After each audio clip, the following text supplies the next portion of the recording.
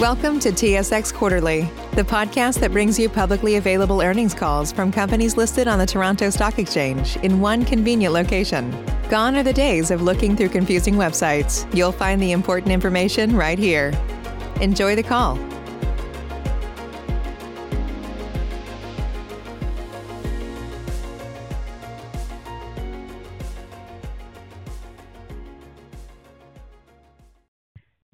Good afternoon, everyone. Welcome to the Jamieson Wellness Conference Call to discuss the financial results for the second quarter of 2021.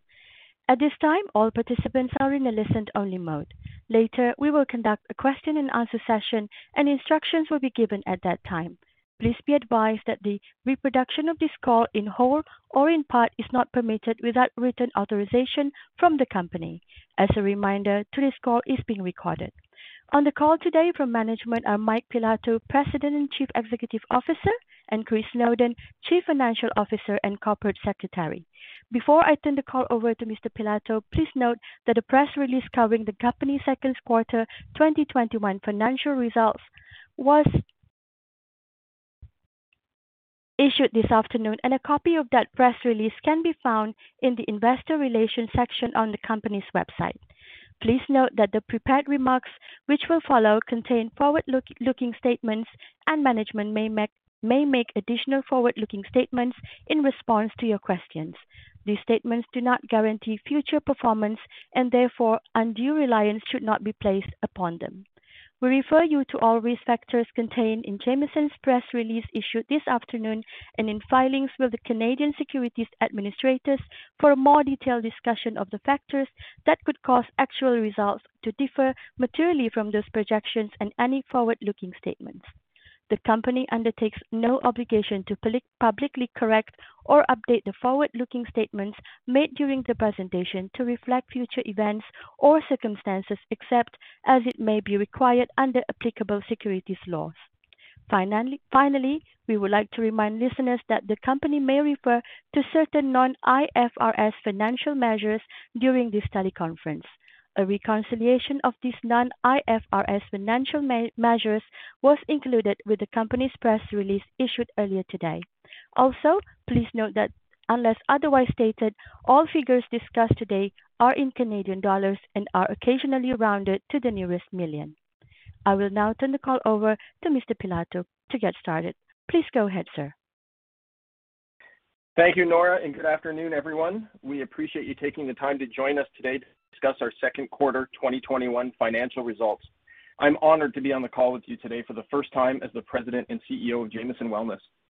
Before I share some highlights from a strong second quarter and turn the call over to Chris to provide some in-depth financial results and guidance, I'd like to take a moment to thank the incredible Jamieson Wellness team for continuing to deliver strong results and staying extremely focused through the second quarter and the third wave of the pandemic.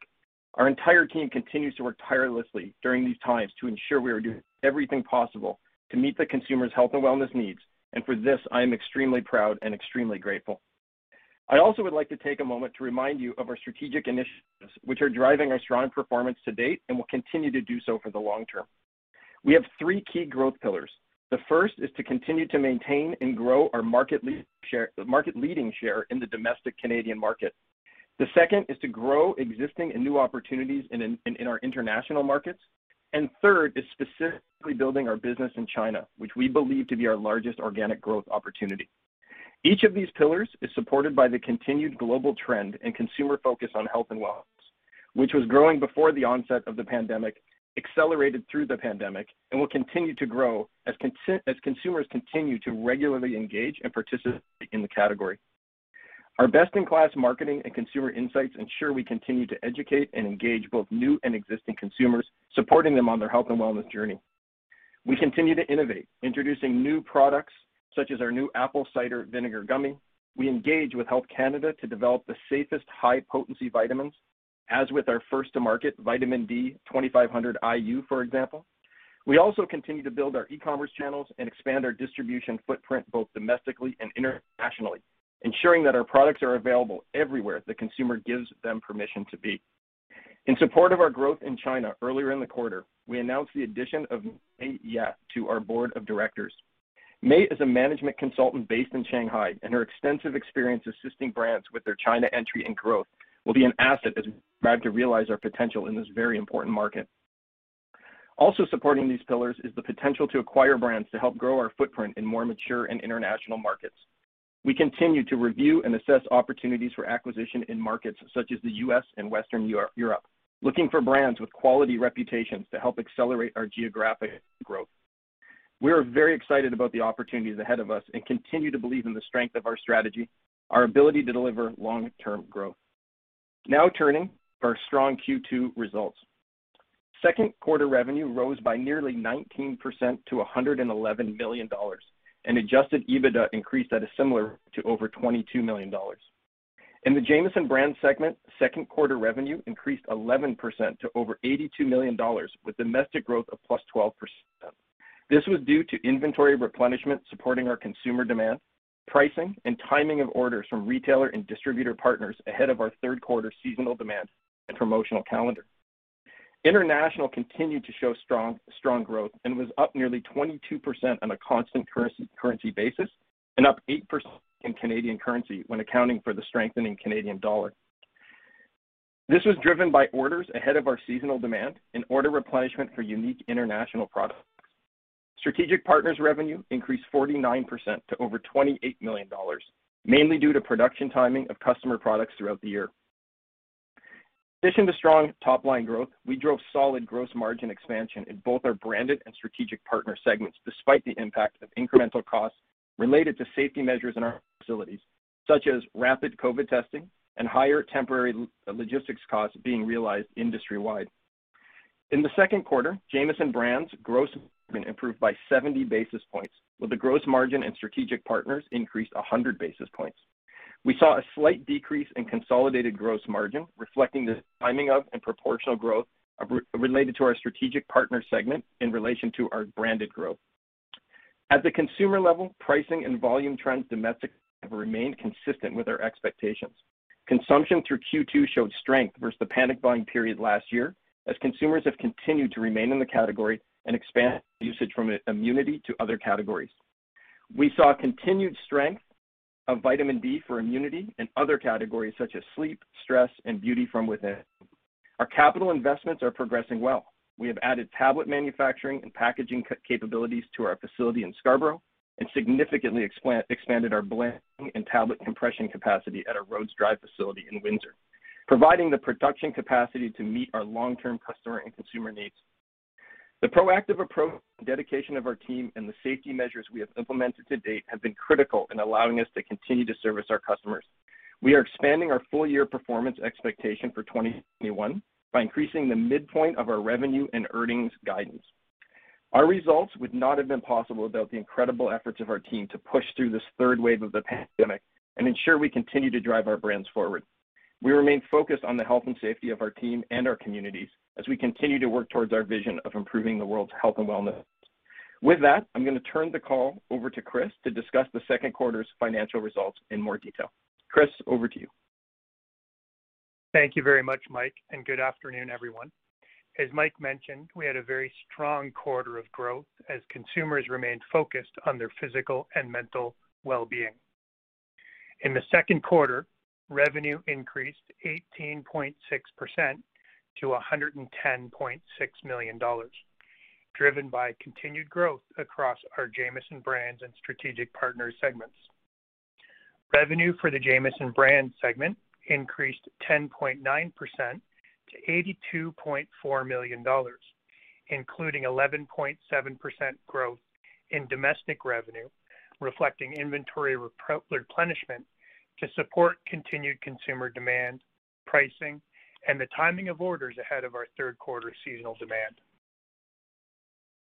International revenue for Jamieson Brands increased by 21.6% on a constant currency basis, or 7.8% on a reported currency basis. International distributor customers accelerated order timing ahead of seasonal demand and continued to replenish non-immunity and unique international products. As implied, our reported international revenues were impacted by a significant increase in the strength of the Canadian dollar. Revenue in our strategic partner segment grew 48.9% to $28.2 million, due primarily to production timing of our customer branded products. In each of our segments, gross profit and gross profit margin improved year over year due to increased volumes and including capital-related operating efficiencies. These gains were partially offset by incremental health and safety measures and increased ocean freight and logistics costs. Consolidated gross profit margin decreased by 60 basis points to 34.7%, due entirely to segment mix and the timing of higher strategic partner revenues. In the Jamieson brand segment, our second quarter gross profit margin was 70 basis points higher than the prior year, due to volume-driven efficiencies, partially offset by increased transportation costs, ongoing operating costs of our new third-party logistics provider, and the additional safety measures and business continuity costs as we continue to manage the risk and challenges of operating in a COVID-19 environment. In the strategic partners segment, volume-driven efficiencies drove a 100 basis point margin increase. Selling, general, and administrative expenses were $21.2 million in the second quarter, up fractionally on a reported basis. Normalized SG&A was $19.7 million, 16.5% higher, reflecting additional resources to support our strategic initiatives and international marketing, primarily focused on brand building in China. Normalized SG&A excludes specified costs related to COVID-19, which were $20.5 million lower than the second quarter of the prior year. Specified costs in the second quarter of 2021 were $1.6 million, primarily due to COVID safety measures implemented at our facilities during the third wave, including a voluntary 2-week closure of our Scarborough facility, the establishment of rapid testing programs at each of our manufacturing facilities, wage premiums, and donations in support of our frontline workers.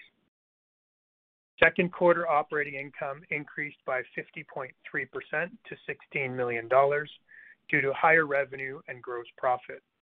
Operating margin improved by 300 basis points to 14.5%. Normalized for specified costs in both the current and prior period,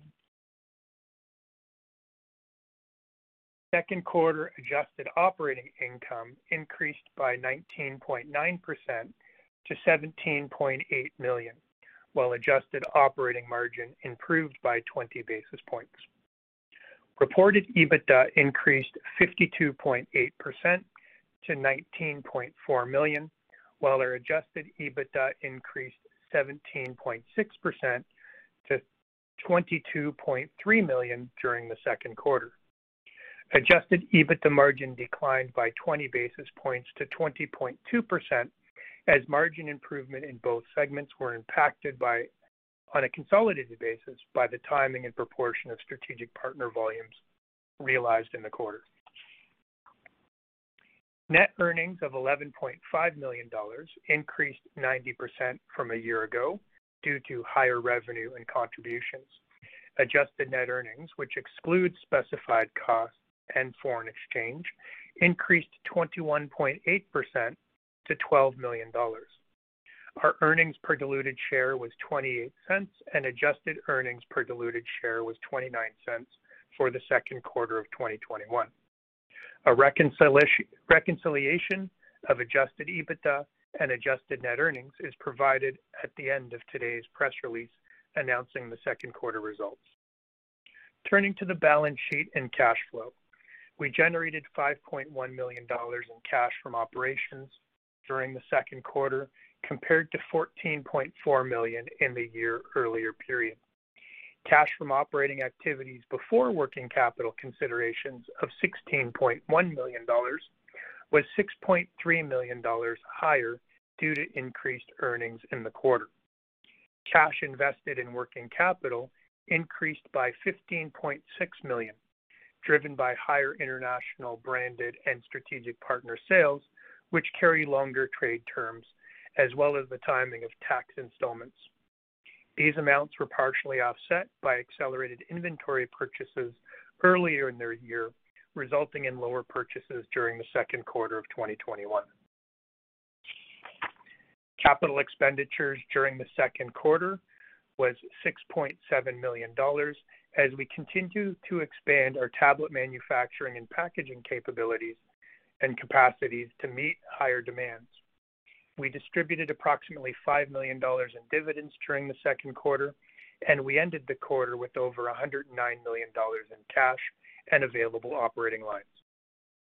Based on our strong cash position and earnings growth, today we have announced a 20% increase in our dividend from 12.5 cents to 15 cents per common share for our upcoming quarterly distribution. This increase reflects our target payout ratio of between 40 and 50% of adjusted net earnings. Now turning to guidance.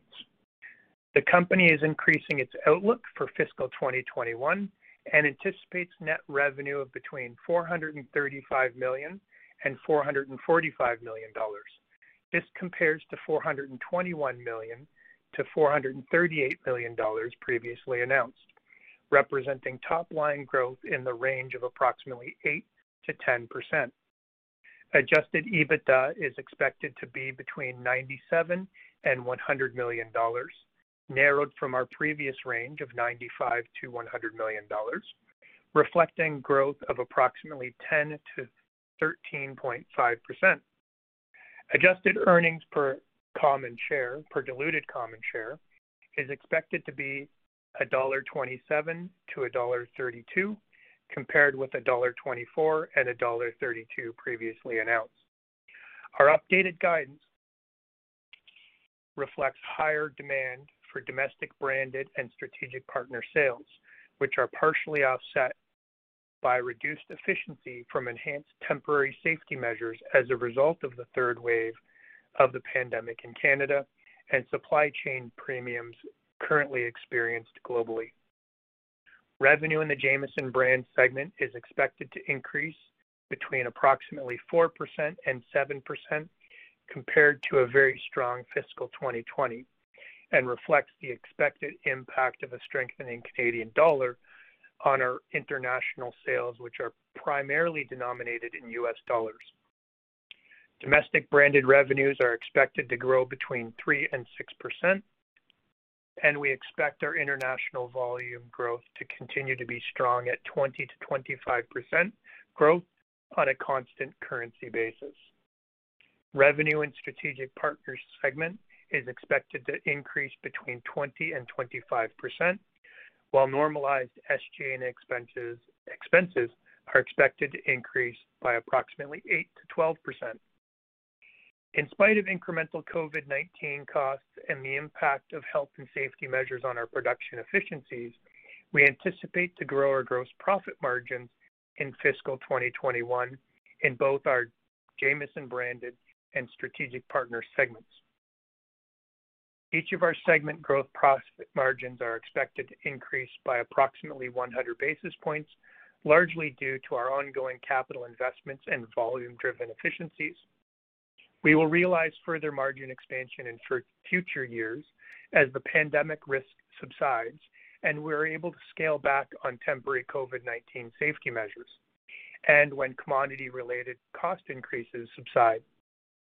Focusing on the third quarter, we expect the following factors to impact our results. We expect domestic Jamieson brand segment growth between 3 and 5% in the third quarter of 2021, reflecting the timing of inventory replenishment at retail and our distribution partners in the second quarter of 2021. Our international branded volumes are expected to be consistent with the third quarter of 2020 on a constant currency basis, reflecting strong replenishment and the timing of shipments earlier in 2021. We expect strategic partner revenues in the third quarter of 2021 to increase between 15 and 20%, reflecting demand for our customers' branded products.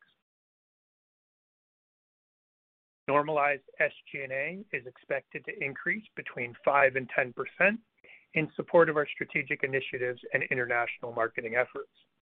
In closing, I would like to thank the entire team here at Jamieson Wellness for their unwavering commitment to ensuring our consumers' needs are met, continuing to manage the risk and challenges in this COVID environment. Their dedication has been very inspiring and a key driver in our success to date. With that, let me turn the call back to the operator, Nora, for Q&A. Thank you, sir. Ladies and gentlemen, if you would like to ask a question, please signal by pressing star 1 on your telephone keypad. If you are using a speakerphone, please make sure your mute function is turned off to allow your signal to reach our equipment. Once again, please press star 1 to ask a question. We'll pause for just a moment to assemble a queue.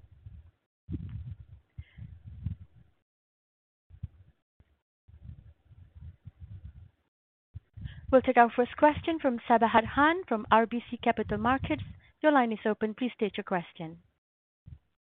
Save big on brunch for mom, all in the Kroger app. Get 16-ounce packs of flavorful Angus 90% lean ground sirloin for $4.99 each with a digital coupon. Then buy 2, get 2 free on 12 packs of delicious Coca-Cola, Pepsi, or 7-Up, all with your card. Shop these deals at your local Kroger, less than 5 miles away. Or tap the screen now to download the Kroger app to save big today. Kroger, fresh for everyone. Prices and product availability subject to change. Restrictions apply. See site for details. Great, thanks, and good afternoon. I guess just on the international market, can you maybe comment on how the revenues in those markets are trending if we exclude the impact of the translation?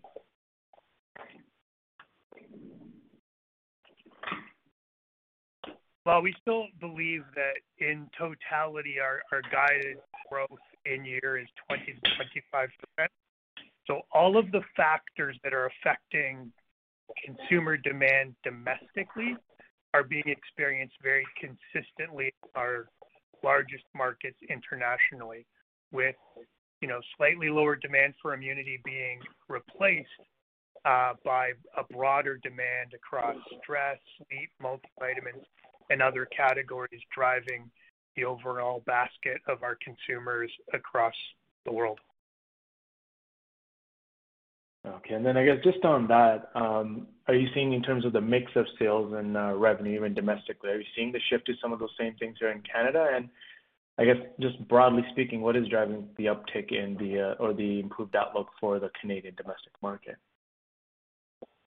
Yeah, hey Saba, thanks for the question. Yeah, I mean, so what Chris was talking about a minute ago, we continue to see the new baseline of consumers we've been talking about throughout the pandemic really remain highly engaged in the category across a lot of the categories play in. We saw, obviously immunity had the toughest comps in Q1 and Q2, but actually over-delivered our expectations, really driven by the continued strength of vitamin D in the domestic market. Consumers continue to stay very diligent in their usage of vitamin D, and more consumers are starting to take it. We also saw across other categories, to what Chris mentioned, sleep, stress, digestion, really this trend towards wholesome health and wellness, or health and wellness at the core, and spreading out across multiple categories as consumers' engagement levels rise in the category. And we're seeing it here in Canada, and we're seeing it globally, and that is reflected in our guidance for the year to go. Okay, and then just one last one for me, I guess, on the mix of sales across channels. A lot of other retail categories, and including yours, are likely impacted by the shift to online. Are you seeing any sort of change in behavior within the vitamin category, or more vitamins being purchased online here in Canada?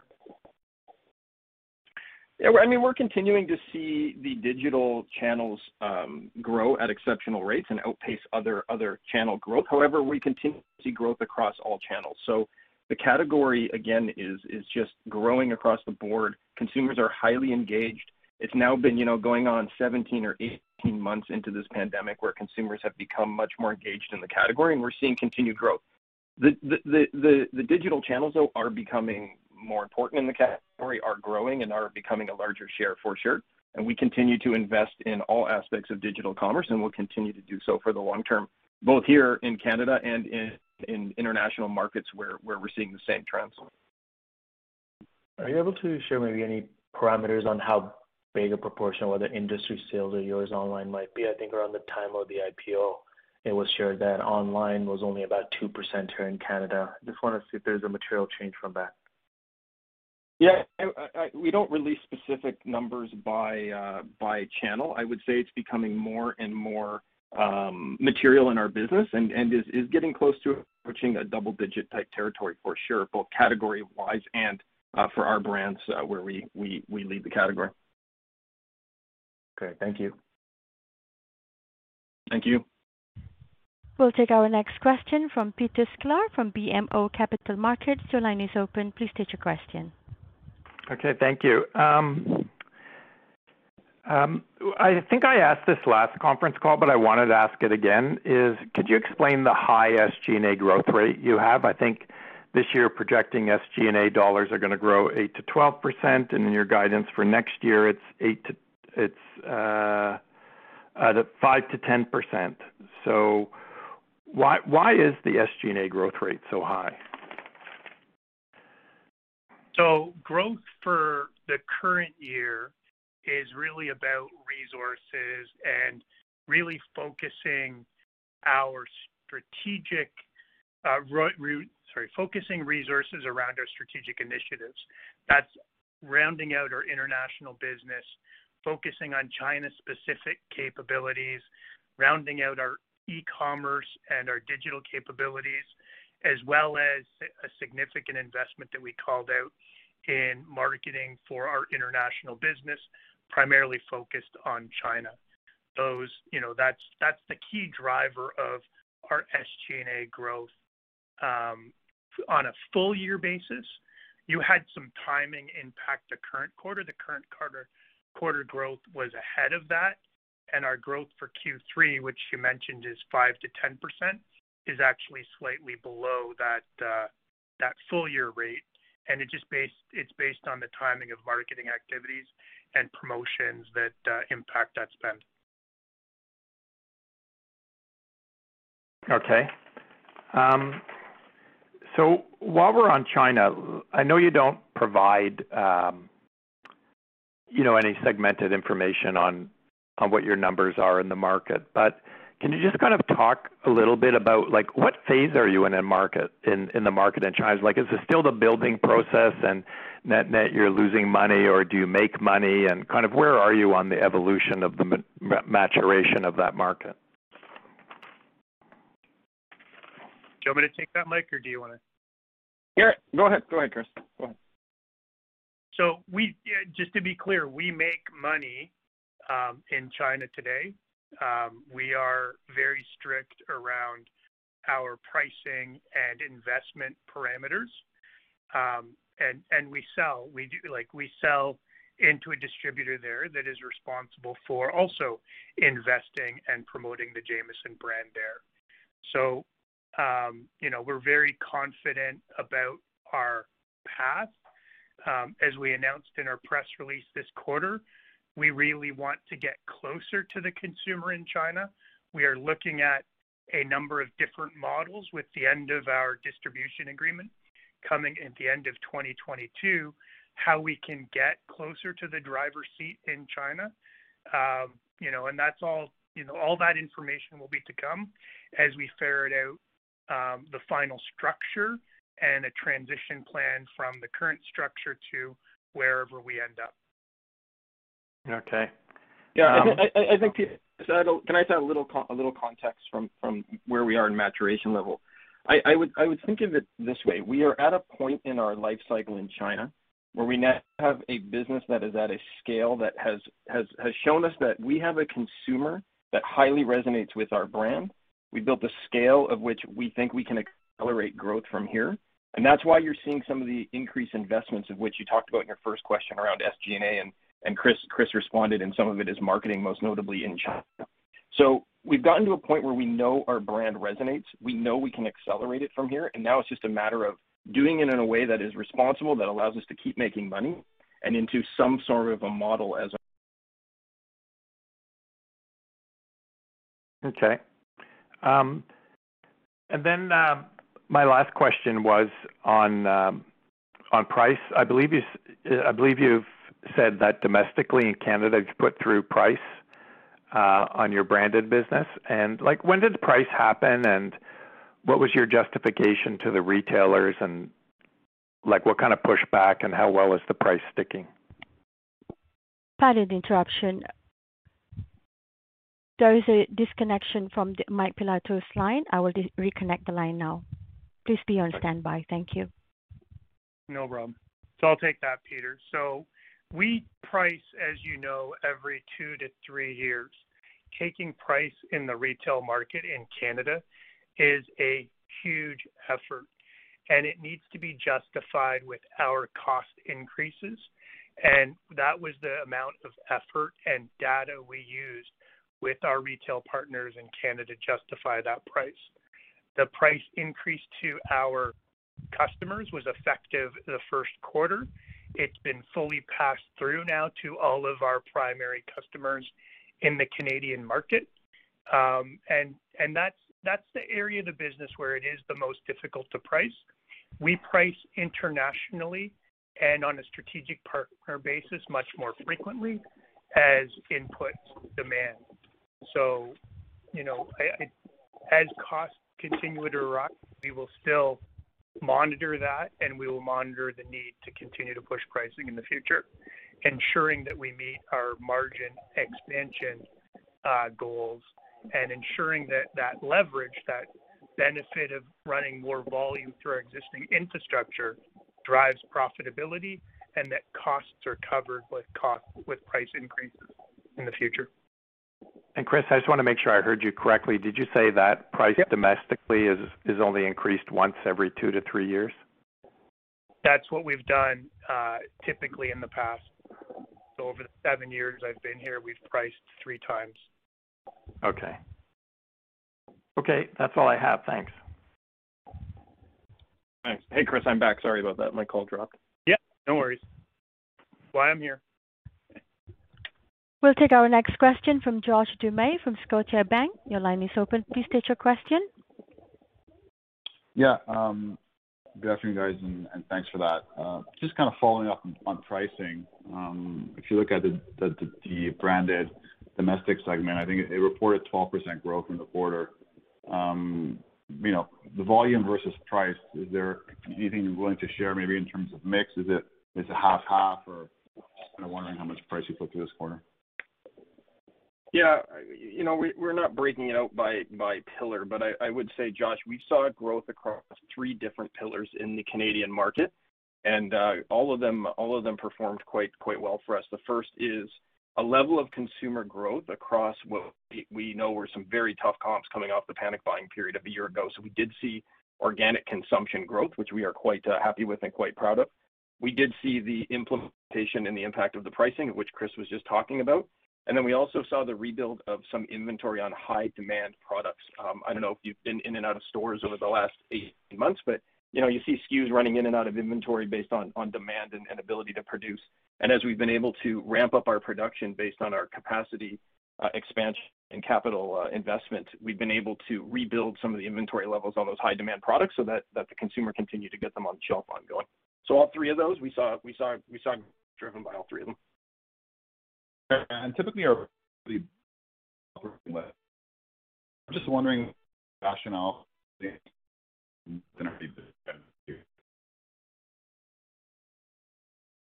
Sorry, I could not hear that question. I'm really sorry, Josh. It was cutting in and out. Oh, sorry. You're breaking up. I'll it again. Sorry about that. I'll go in again. I was just saying the business typically benefits from operating leverage. So I'm just wondering what's the rationale behind kind of raising sales guidance more than the EBITDA guidance for the year?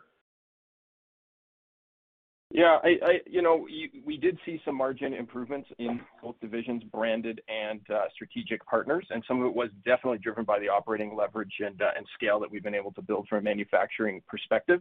As we talked about in the call and in our release, we have seen incremental costs around the 3rd wave of COVID. We did have to implement some more safety measures, and we are seeing some temporary increases in costs across the supply chain, and we don't really know where that's going to go moving forward. So We're continuing to monitor that. We believe them to be temporary.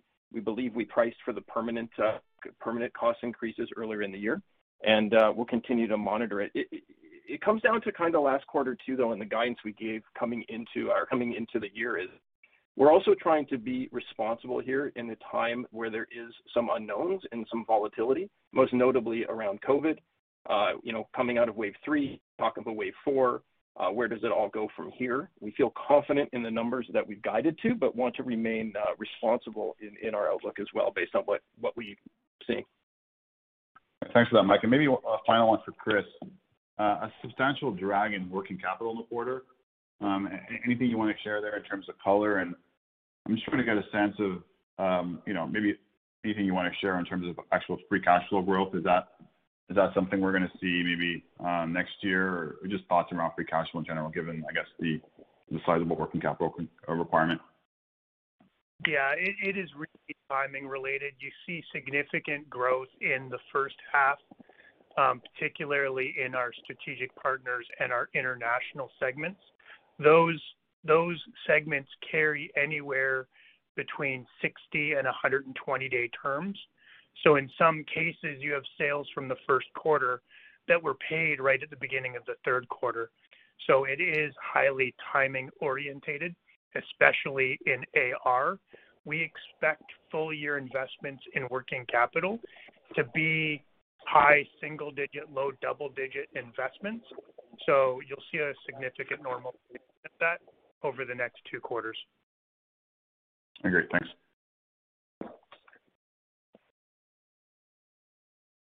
We'll take our next question from Andrew Leno from National Bank. Your line is open. Please state your question.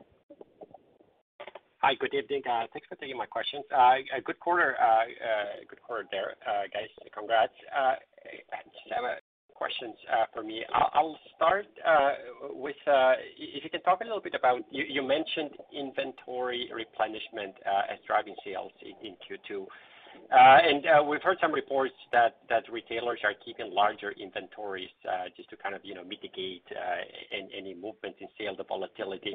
I was wondering if you have seen anything like that with your partners, and then if you do see something like that, if you can talk to your capacity to not only replenish but keep larger inventory at your partners. Thanks. Yeah, I'm unaware of anything in terms of them keeping higher levels of inventory. Andrew, what I can say though is, if you look back at the last 3 or year and a half, I would say of demand, we were producing in some cases, and we talked about this in some previous quarters, almost hand to mouth. I mean, the demand was so high, and our capacity was struggling to keep up that we were literally shipping product that was getting to shelf and selling almost just in time. So as we've expanded our capacity, we've made the investments in capital, as we've talked about, we now have a capacity level that is allowing us to rebuild a level of inventory back into retailer and distributor partners' warehouses to keep up with demand, and also on our end, from a safety stock perspective. So we're getting back to more normalized inventory levels that we're used to. I don't know of any increases in the market that I've heard of specific on our category, but we definitely are set up now in terms of our capacity levels to keep up versus where we were a year ago or where we were even heading into the pandemic. So quite proud of the work. I've had the great privilege of touring all of our facilities where we've made these investments, and it's quite phenomenal to both see the progress visually in terms of the investment in the equipment and the machinery, but then also the amount of products coming off the line and how the team is working diligently, continually to just continue to make more product for us and really help us get back into a strong inventory position. So quite proud of it. We feel good about it, and we think we're in a good spot moving forward. Oh, great. Thanks for the color, Mike. My other question is it's around costs, and it was discussed by previous questions, but then you also talked about some elevated supply chain costs. Were those included, or were they part of the justification for the price increases that you passed in Q1, or not? And if they persist, how successful do you think you can be in passing them on to your customers? So we undergo an annual view here of all costs and look at what we need to do to protect the margins of our company. And we have a track record of protecting our margins quite well and expanding our margins and growing our margins, frankly. So As we came into this year, we looked at all the costs that we thought would be permanent. Some were some logistics costs. We priced for them in market, as we've talked about, and it's reflected now in market as discussed. We will continue to assess all situations from a cost perspective and continue to protect margins at all costs. Right now, we see the incremental costs we're seeing as temporary. We think that they will fade, and we would not take a pricing action on what we see as temporary. We will, however, continue to do our annual review and continue to do the responsible thing for all stakeholders and ensure that our business remains strong, both from a top line, margin, and bottom line perspective. Okay, great. Thank you. Thanks again, Mike. And my last question is, if you can talk a little bit. I mean, you mentioned acquisitions, particularly in U.S. and Western Europe, as the possibility. You didn't mention China. Are we, or am I to interpret that you're looking at more organic growth opportunities in China, or is that still TBD, or how are you viewing the growth opportunity there? Well, right now, I mean, we have a real opportunity with the brand that we own, right? Jamieson is building resonance with consumers, building awareness, building loyalty. We feel really good about our brand, and we feel really good about where we can take it. And we've got a scale of business there now. We've got a core of which we can build off of. So, acquisitions are not top of the list for China, but I can't tell you they're totally off the list. I mean, for the right opportunity that makes sense for us strategically, of course, we would take a look at it and run it through our disciplined process and approach.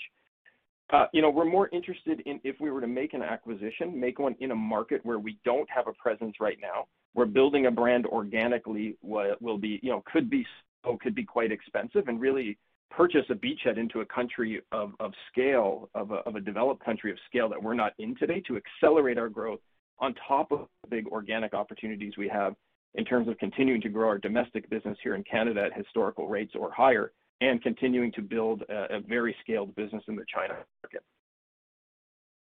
Okay, great. Just to add, thanks. Yeah. Chris, you got something now? Yeah, just to add to that, Mike, is that we do have the option to acquire our distributor in China at the end of 2022. And technically that could be an acquisition in China, but it does focus on growing the Jamieson brand in China. So that would be one caveat to what Mike had mentioned. Yeah, okay, great. Sure. Thanks, Chris. Good quarter. Thank you. We'll take our next question from Graham Kindler from Eight Capital. Your line is open. Please go ahead. Yeah, hi. Thank you for taking my questions. Just firstly, to follow up on, you mentioned some of the consumer behavior about the broadening of the basket. Are you seeing any early signs of a potential reversion back to stronger demand for immunity, or signs of that into the fall and winter with the emergence of the Delta variant and the like? And I guess as part of that, is Jamieson agnostic to that, or is there any sort of benefits from mix shifting over time as we head into the back half of the year here? Thanks. Yeah, Graham, based on all the global insights that we have, that we track, what I would say is you are seeing some strengthening of immunity in markets where you're starting to hear of wave 4 or the Delta variant causing a wave 4. So we are starting to hear some noise around that.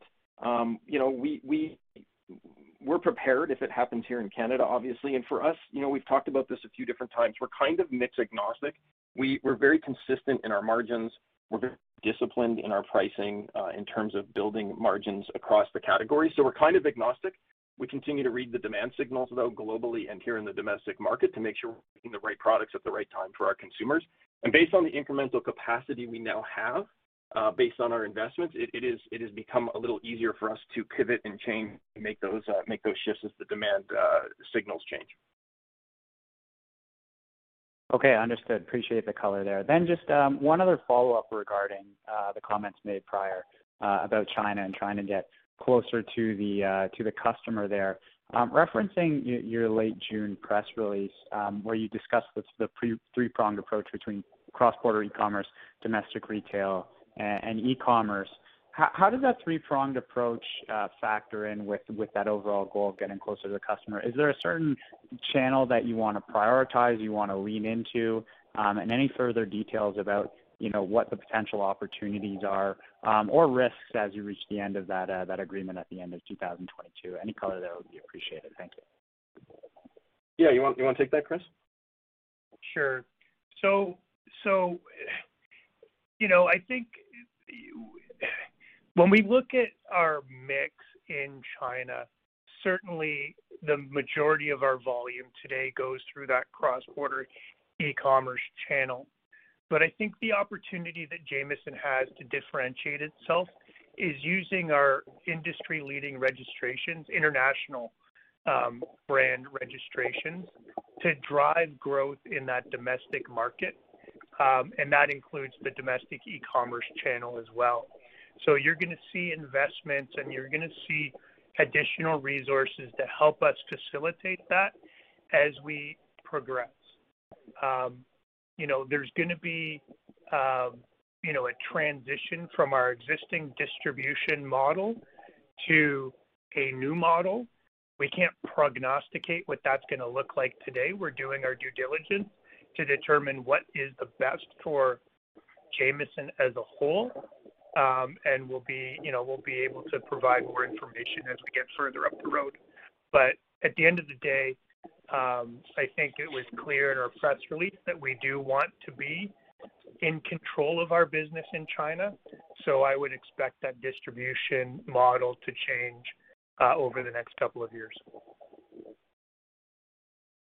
Understood. Thank you very much for that. Cheers. Our next question comes from the line of Tanya Gonsalves from Canaccord. Your line is open. Please state your question. Thank you, and good evening, guys. First question for me, are your domestic branded profit margins impacted at all by promotions at the retailer level, like the ones you discussed upcoming in Q3? So year over year, I would say no, Tanya. So we have a very robust promotional agenda that we have throughout the year, baked into and built into our business over decades, working with our partners in partnerships, coming into every year with a joint business plan and then tweaking and altering through the year based on where the consumer is moving and shifting. So, year over year comp-wise, I would not say so. I think what we were referring to is just we have more of a seasonal business in Q3. So it typically is a bigger quarter for us. You typically see higher promotions in that quarter versus a Q2, for example.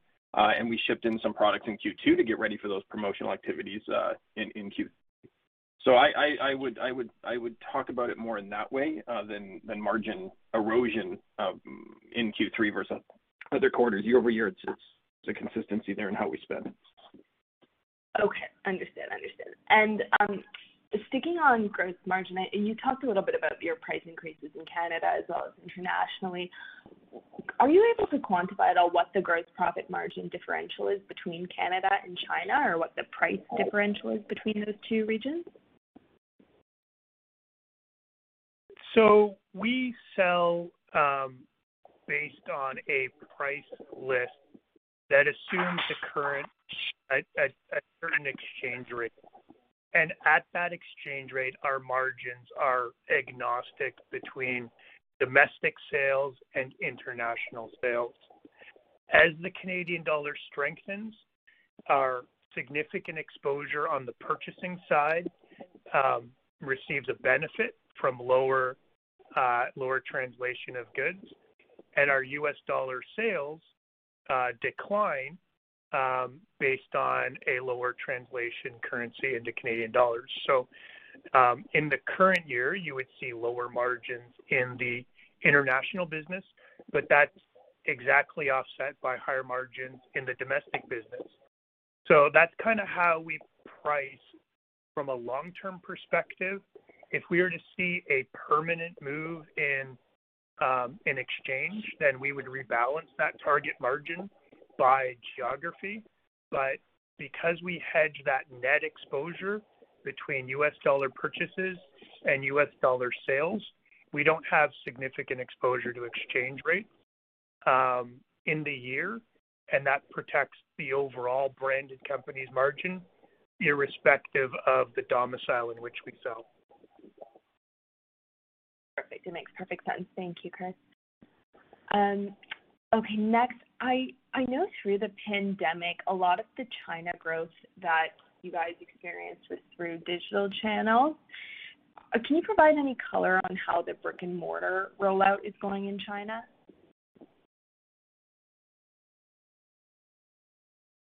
We continue to build distribution in the drug channel. We continue to perform exceptionally well in Costco. Costco has their own expansion plans in China. We look to continue to grow domestically with them in China as well. And we're also looking to other international retailers with club stores in China to grow our distribution footprint. And we're also looking forward to Costco moving online in China. So it's all part of that growth continuum and us continuing to build the basket of available stocks in the domestic market. And I think one of the reasons why I'm most excited about our opportunities in China. Perfect. Okay, that's good color. And then lastly, and apologies if I'm mistaken in this, but I think I saw your CapEx jumped pretty significantly in Q2 up to like over $6 million. Was there a specific reason for this, or was it just the facility expansion that it had to do with? Yeah, so we are significantly expanding our packaging and tablet manufacturing capabilities at our Scarborough facility, and we're also adding to blending and compression capabilities at Rhodes. We expect to spend up to $25 million in total capital in fiscal 2021 to ensure that even if there is another, more significant pandemic, that even operating in a constrained fashion, we have the capacity to meet the demands of our consumers. And will that $25 million all flow through your CapEx line, your acquisitions of PP&E, or will it be capitalized differently? It should all be. It should show up on the cash flow, and that's my mix between intangible and capital. But it's going to predominantly be capital in nature. Perfect. All right, that's all for me. Thank you so much, gentlemen. Thank you. We'll take our next question from Justin Keywood from Stifel. Your line is open. Please state your question. Hi, good afternoon. Thanks for taking my call. Just on the comments of the consumers expanding to additional SKUs beyond immune boosting, I'm wondering if you could provide some context to the magnitude of additional spend for these consumers, compared to the initial purchase. Sorry, you're talking about the consumer spend? Yeah, the new consumers that have entered into the market, and they're expanding to additional SKUs. Like, what is that magnitude of additional spend? Well, it's not just new consumers; it's also the existing consumers we had pre-pandemic, and we're seeing units spent per consumer or household increase for a few reasons. They're either becoming much more compliant in the regimen that they were taking pre-pandemic, so they're not taking any breaks. Or if they run out of stock, they're making sure they buy more right away. They're taking it every day. They're expanding the usage, for example, of vitamin D throughout their household to other users, and then also expanding out to other categories. So, what I would tell you is we continue to track the market. We continue to see units per consumer continue to grow, as well as dollars per consumer continue to grow. So I don't have the magnitude of both of those off the top of my head, and nor I don't think we would want to release that information. But we are seeing it from both sides, units and dollars. Just as the consumer becomes more engaged and becomes more engaged around, becoming healthy at their core and not just being reactionary or trying to be healthy in one or two areas. Be healthy from top to bottom at their core to both boost immunity, but also just to be healthier. I think what's interesting as well, I've added some of this color in the past, is you're also seeing some categories that would be the result of a long-going pandemic start to grow. So things like sleep or natural stress relief or natural energy, those are all results of a highly stressed out consumer base, consumers that have been through a lot for a long time. And are really expanding their usage across more categories to be healthier across the board. So it's quite something to see. I think the other thing to remember is this has been going on for 16 or 17 months at this point. These behaviors by the consumers, these daily regimens, these daily habits are ingrained in the consumer's lifestyle now. and they're also feeling the benefits of these products over time. Typically 3 to 4 months of a consumer usage day in and day out, we know we have a high level of stickiness and the consumer staying in the category long term. We're seeing 17 months now. We feel quite confident that they're going to stick, that they're going to stay, and that we'll continue to grow off this new base. That sounds quite powerful, and thank you for the context. And if I could just fit in one more, just to follow up on M&A. I know you mentioned possibly expanding to new geographies and creating a beachhead, but I'm just wondering if there's any particular brands or new product forms that you're seeing domestically that could be an opportunity to acquire. We're not seeing anything new in the domestic market that is something that is hot on our list to acquire. We do see the continued emergence of some different formats like gummies, for example. And we continue to innovate strong in categories or in formats that we see growing. So we just recently launched apple cider vinegar gummies. We've launched a new turmeric gummy. We continue to expand the lineup around places where the consumer is going or is today.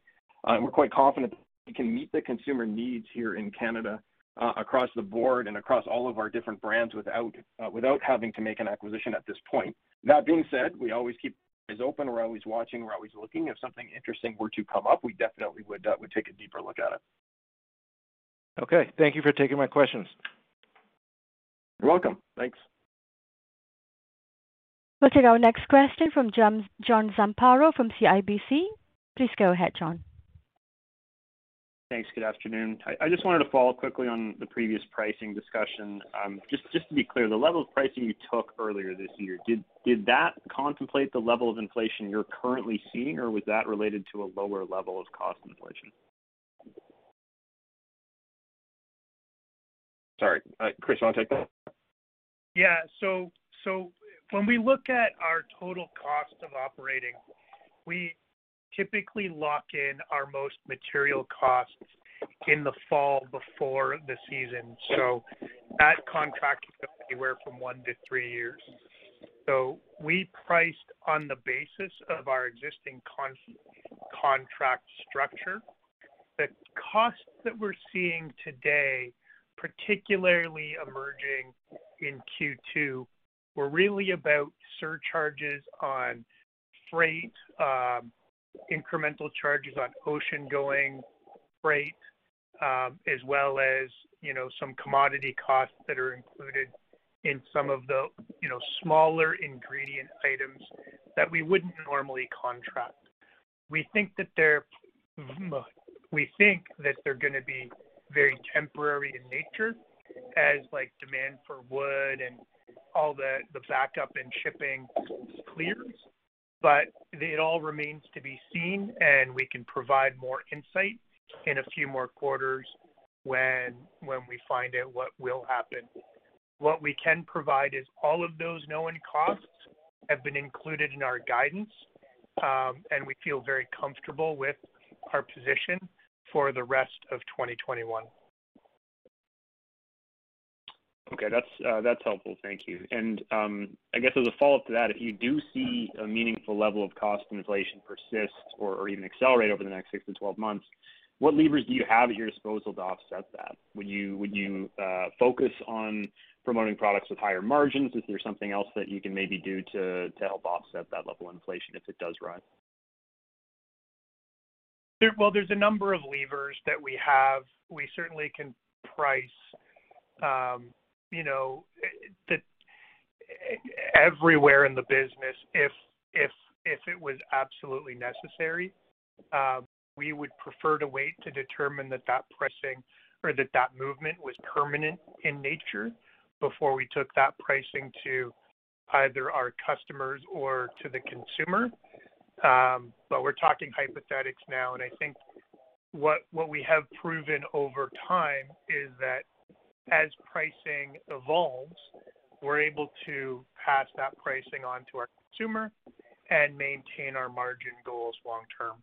And that's what we are committed to doing, through 2021 and beyond. Got it. Okay. And then the last one for me is on capital allocation. Can you just remind us what leverage level you'd be comfortable with on any M&A, and how do you think about the dividend in terms of payout ratio? So I'll deal with the easy one first. I think for the first time publicly in my script, I talked about a 40 to 50% adjusted EBITDA or adjusted net earnings target for our dividend payout ratio. The 20% increase to the expected September distribution reflects that growth in 2021, and we would expect to continue to raise in future periods in a similar manner. From a leverage perspective, we're sitting, very strongly under 2 times levered. I think we would be comfortable going up probably into the 3 times levered perspective, but not too much higher than that, solely to the point where we feel comfortable in that 2 to 2.5 times range. So we would look to pay debt down very quickly after that acquisition so that we kind of got to that 2.5 time target within a year of that acquisition. And if it was a scaled acquisition, we certainly wouldn't have any problem using equity to assist in maintaining those leverage targets and using synergies to drive value for investors. Understood. Okay, that's great. Thank you very much. Thank you. We'll take our last question from Derek Lessard from TD Securities. Your line is open. Please go ahead. Yeah, thanks. Good evening, everybody. Most of my questions have definitely been asked. Maybe just one, if you might. Wondering about the success that you guys are having in terms of the new product offerings, and maybe some color on some of the newer innovations that are coming in the pipeline. Yeah, sure. Thanks for the question, Derek. We continue to be strong innovators in the category. We continue to strong innovation year after year, and it is a prime, I would say, driver of our growth every year. We do have a growth level every year we expect from innovation. So you heard me talk a few minutes ago about some of our innovations. We're pretty excited about our apple cider vinegar gummy, our turmeric gummy.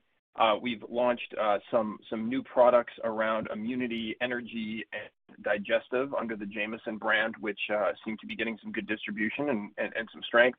On our specialty brand side, we also have launched a robust list of innovations led by our Progressive brand line of mushroom products, really to meet some of the needs that we talked about when we were talking about consumer trends around, mindfulness, energy, stress relief, naturally, things like that. So the Progressive line of mushrooms is now in market. And for the first time ever, we launched a set of new products under our Iron Vegan line, which is our product line that meets the plant-based needs of consumers out there and the plant-based trends. And we expanded outside of just protein and launched an energy product and a balance product. So quite pleased with that so far and tracking towards a good year on innovation overall. Of course, also our D2500, you heard me talk about that earlier. We were first to market with the first extra strength vitamin D Jameson product in the market. We did get a lot of early distribution on that. If you go into Costco, at least over the last few weeks, you'll see us in the front there on pallets, extra strength vitamin D, and you'll see distribution of that through all of our retail partners across the chain here across the channels here in Canada. And again, doing quite well as we've seen the resilience of vitamin D through the pandemic, strong vitamin D comps through the strong comp period of the panic buying period of 2020, and continue to see vitamin D as one of the heroes out of this pandemic long term in the category for sure. Okay, thanks for that, guys. Thank you, Derek. We have no further question. I will hand over the call back to Mr. Pilato for any additional closing remarks. Please go ahead, sir. Perfect. Thank you, Nora, and thank you very much, everyone, for joining us to discuss our second quarter 2021 results. As you can see, we are proud of them. At this time, I also want to take just a quick moment and recognize Jason Taffler and his contributions of our board of directors over the past 4 years. As you saw in the press release effective yesterday, Jason resigned his position on our board in order to focus more time on his family's health. Jason's insight and skills, particularly in the areas of e-commerce and marketing, have been invaluable to us. We continually to work to strengthen our abilities in these areas. And really, we just want to say we enjoy working with Jason very much, and we wish him and his family all the very best. I also want to thank you all again for joining us this evening. We remain very confident in our ability to continue to drive strong results through these challenging times. And really, it's behind our 100-year history, our strong industry capabilities, and our brand position in the Canadian and global vitamin, mineral, and supplement industry.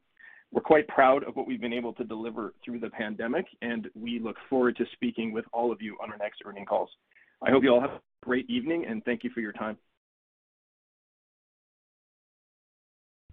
Ladies and gentlemen, that concludes today's conference. Thank you everyone for your participation. You may now disconnect.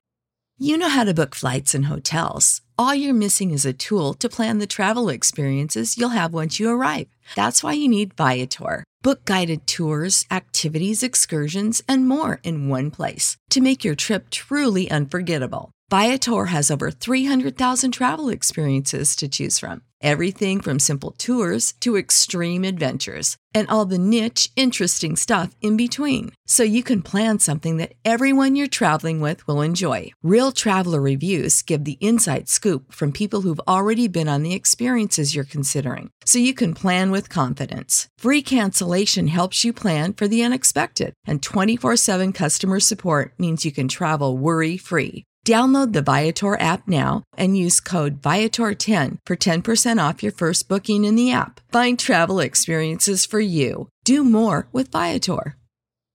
Save big on brunch for mom, all in the Kroger app. Get 16-ounce packs of flavorful Angus 90% lean ground sirloin for $4.99 each with a digital coupon. Then buy 2, get 2 free on 12 packs of delicious Coca-Cola, Pepsi, or 7-Up, all with your card. Shop these deals at your local Kroger, less than 5 miles away. Or tap the screen now to download the Kroger app to save big today. Kroger, fresh for everyone. Prices and product availability subject to change. Restrictions apply. See site for details.